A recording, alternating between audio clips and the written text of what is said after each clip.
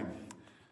I don't think I ever once imagined that in my 60s I would see myself moving with Carol to Vancouver Island in Canada to live.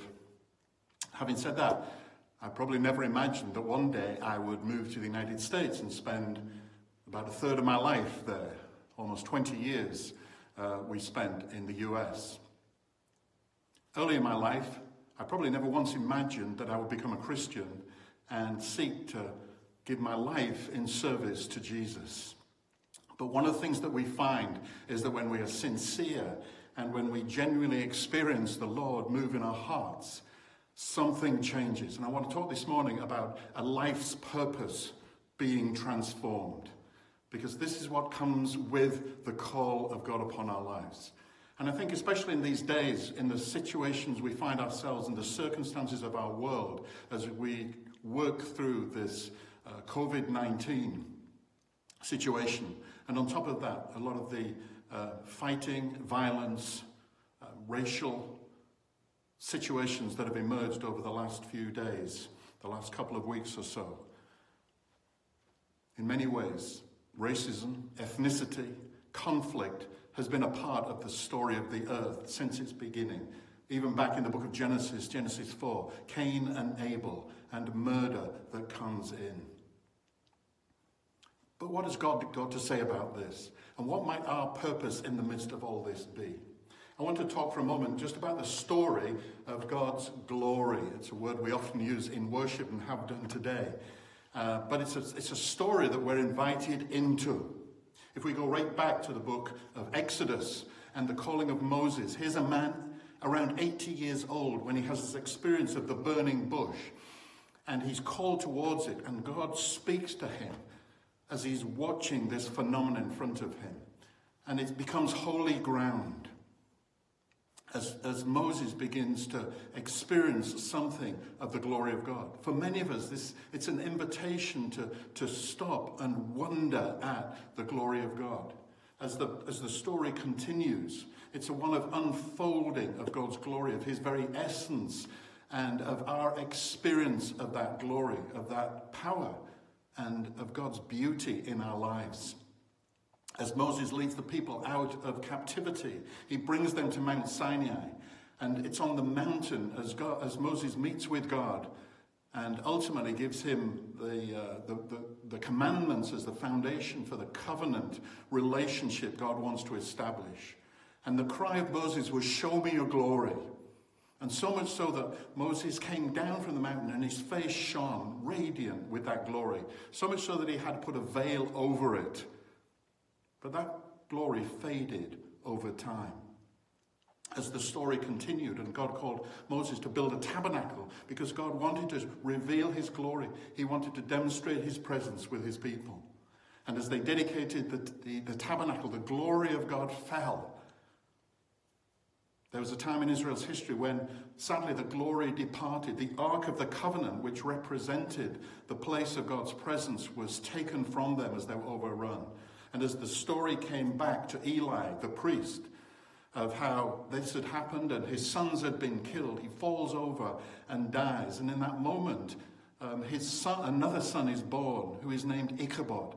Ichabod means the glory has departed. But God doesn't give up.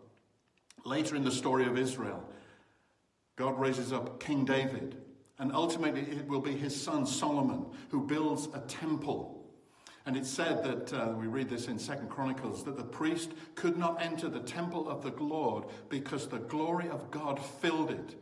And when all the Israelites saw the fire coming down, the glory of God, the Lord, above the temple, they knelt on the pavement with their faces to the ground, and they worshipped and gave thanks to the Lord, saying, "He is good, his love endures forever." Through the story of the prophets of Israel, when Israel wandered away from God, and from their experience of the glory, there would be moments of revelation. But then there's a period of calm, and between the end of the Old Testament, some 400 years before one night on a hillside outside Bethlehem, the angels, we read in Luke's Gospel, are revealed to the shepherds, and the glory of God is all around them. And it's the announcing of the birth of Messiah. John, writing his gospel, reflects upon this. The Word that had been with God in the beginning. The Word became flesh and made his dwelling among us. We have seen his glory, the glory of the one and only Son, who came from the Father, full of grace and truth. In Jesus, in his life as he grew and as he comes to be baptized by John in the River Jordan, the Spirit descends upon him and the Father speaks. And his ministry is inaugurated and begun. And it leads to his death and ultimately his resurrection and ascension and the command to the apostles to wait for the promise of the Father. Last week we celebrated Pentecost. This was a fulfillment of that promise when the glory of God was poured out through the Spirit in us. This is God's story of his glory. But it's a story he shares with us and invites us into. And I'm so glad that that's been a part of my story and a part of many of your stories here. But it's not finished. But one thing in the midst of this, and particularly for us as Christians, those who choose not only to believe upon and trust in Christ, but to follow him, is that it's an invitation to allow our identity to be shaped by his identity. We become not just a part of the story, but we become a part of the identity of God himself. Now, as I grew up in a family in the northeast of England, my sense of identity was shaped by what I experienced in that family as a middle of three boys, experiencing our parents and life as we did. These were hugely shaping events, and they shaped my sense of who I was and why I was here. And there was a lot of confusion about that. There weren't a lot of positive images that were reinforced. And so, as a 25-year-old, on a career path, working in central London, God invaded my story. The very glory of God touched my heart in a way that changed me forever. And it gave me a new purpose that God continues to try to unveil for me. For us to discover our identity, allow his identity to shape ours, we must discover who he is. And Paul, in the reading we had from Colossians, really helps us in this. We read that the Son is the image of the invisible God, the firstborn of creation. This is who Christ is. He's the creator. In him all things were created, things in heaven and on earth, visible and invisible, thrones, powers, rulers, authorities. All things have been created through him and for him. He's the glue that holds creation together. He is before all things, and in him all things hold together. He's the clue for us to understand the world and creation. He's the head of the church, the head of the body, the church, the beginning, the firstborn from among the dead, so that in him, everything, he might have the supremacy. He's the one who defeats death. And he's the one who is the very expression of the fullness of God. The one who reconciles creation to himself by his death upon the cross. And in this act of love, this act of self-surrender, not for himself, but according to the will of his Father, but for the sake of you and I, Christ makes peace between God and creation. He heals broken humanity. Paul goes on to say, for God was pleased through him to reconcile to himself all things, whether things on earth or things in heaven, by making peace through his blood shed on the cross. This is what Paul describes as the mystery once hidden from ages past, is that God has brought his Christ, his Messiah, his anointed one, into the world to reconcile not just Israel, but all of creation, all people groups, all races to himself.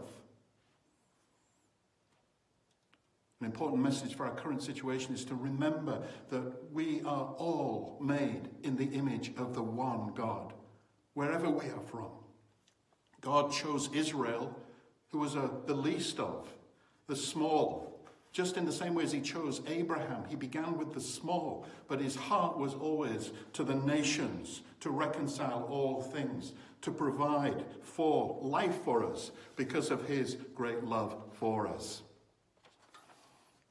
And so this love conquers sin and death and hatred. His love brings peace between humanity and God. And this is why ultimately the greatest message for today, as it has always been, is the message of Christ. And Christ becomes the clue to show us how God loves us, how he loves you, how he loves me. And therefore, because of that, in him, this is who we become. I want to just pause a moment and just invite Jesus to speak to your hearts. To recognize that we have been grafted in to Christ, grafted in as the people of God. We, white Europeans, many of us, grafted in to a Middle Eastern family. We are the beneficiaries of that. And though we sometimes sadly believe as whites we reign supreme, only God reigns. And we are beneficiaries of his mercy, but we're also meant to be givers of mercy. Paul writes in Ephesians, "For it was always in his perfect plan to adopt us as his delightful children through our union with Jesus, the Anointed One, so that his tremendous love that cascades over us would glorify his grace. For the same love he has for his beloved one, Jesus has for us." We are deeply loved by the creator of the universe. And I believe he wants us to rejoice in our identity as God's beloved. I watched an interview by David Feherty, he's a golf commentator, Irishman, and he was interviewing Bill Russell. And Bill was a basketball player, played for the Boston Celtics, won 11 championships with them. He was actually at the Lincoln Memorial when Martin Luther gave his famous "I Have a Dream" speech. And 50 years on, he's still a part of the movement as a black man to try and work this out. Interestingly, in his speech, part of JFK's, the energy of his passion and his commitment to equality was for his poor little children, as he called them. But he wasn't speaking about just his own. As David Feherty said in the interview, he says, "I believe he was speaking about my children and your children. Because we all ultimately belong to him and therefore to one another in him." And in the interview, David Feherty said to Bill Russell, "I sometimes find myself, I don't know what to do. I don't know how to give or to make a difference with regard as a white man." Can you hear the strains of sometimes as Christians, we're wondering, why are we here? What's our purpose? What are we supposed to do? Well, Russell said he's often asked that question. And the first thing that he said that came out of his mouth was, "Be kind to your wife and to your kids." I was really touched by that. He says, you need them and we need them to experience kindness growing up. To see that kindness, treating people respectfully, honoring value, is normative. Kindness is not weakness. We're told it's a part of the fruit of our union in Christ through the Spirit. We experience the kindness of God that leads us to repentance. And our children are to grow up experiencing that kindness. This is what makes us, as Martin Luther King finished his speech, free at last. Free at last. Thank God Almighty, we are free at last, so that we would serve one another in love. Because as wonderful as it is to be loved, and we can never get over the wonder of that, I can't at least, God's love has a distinct aim in mind. And it's to bring us to participate in expressing that love and that life to the world. This is what Paul said by saying, God wanted to make known to those among the Gentiles the glorious wealth of this mystery, which is Christ in you, the hope of glory.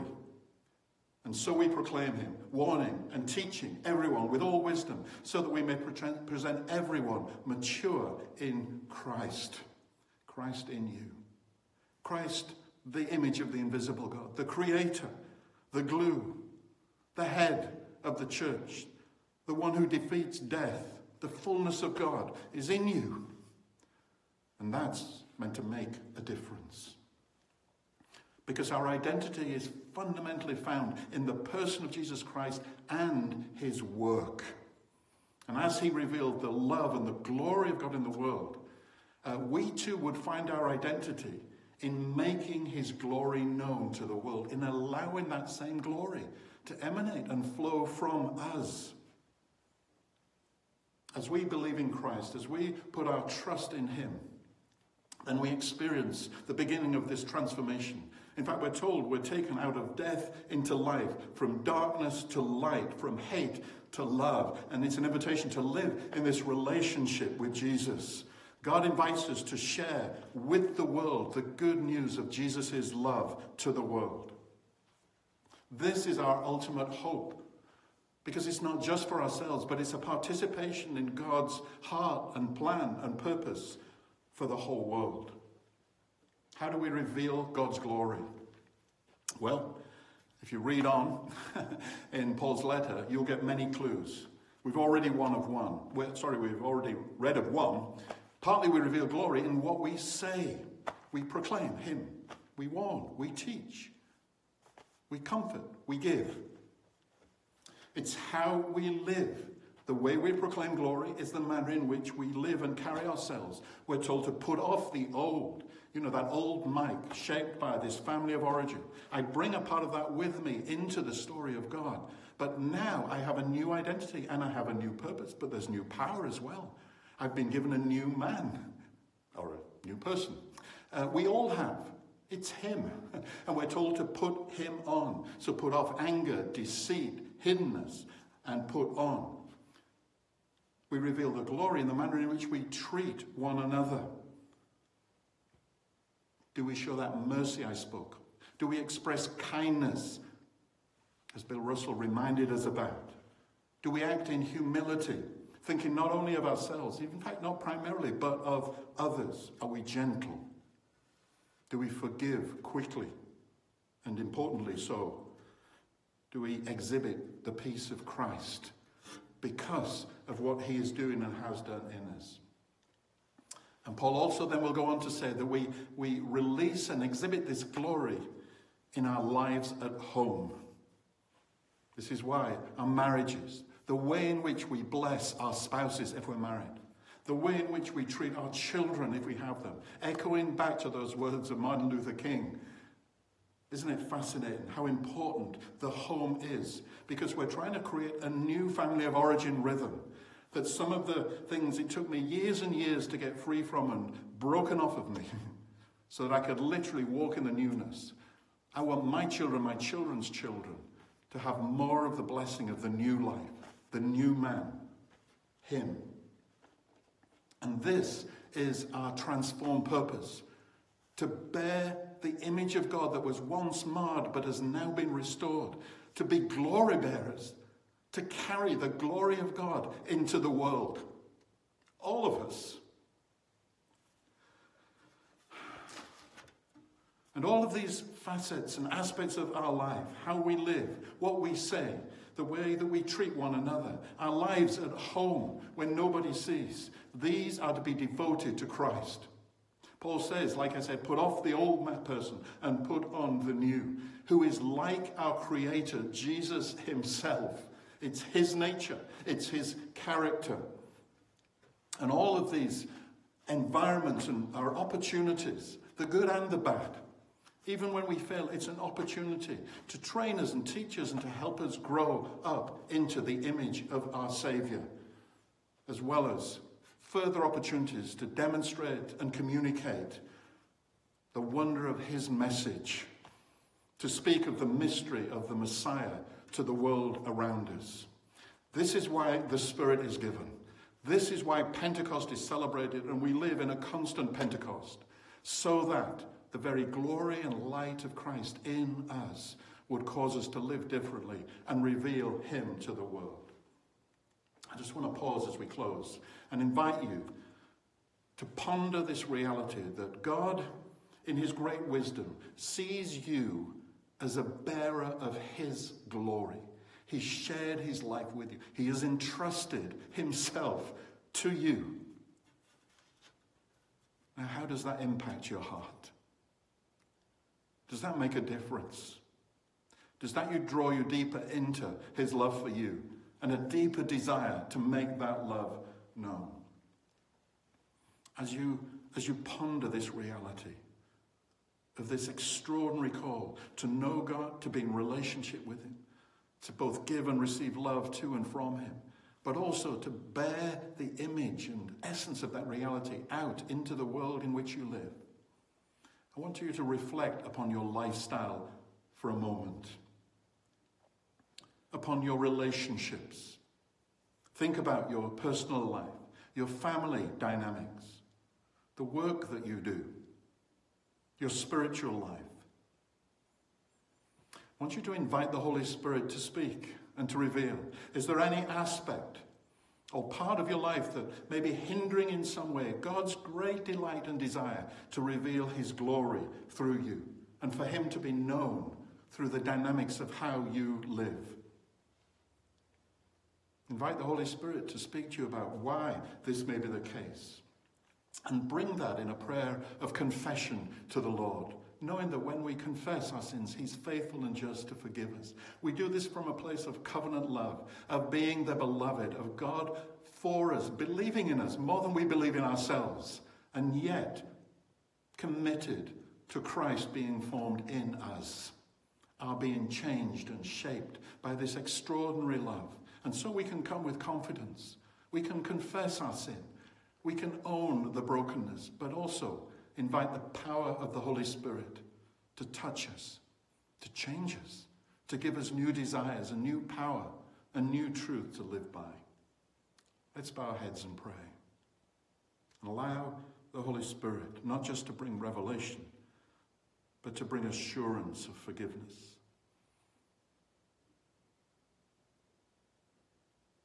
Thank you, Father. Thank you, Lord. Thank you for your great goodness to us. Thank you that we have a life transformed, a new purpose because of Christ. Thank you that when I set out on my life, I had my own ideas to some extent, but really I was clueless, and yet you stepped in and you changed everything for good. That you gave us not just a purpose, but a destiny that is kept in heaven for us. And so, Lord, help us to live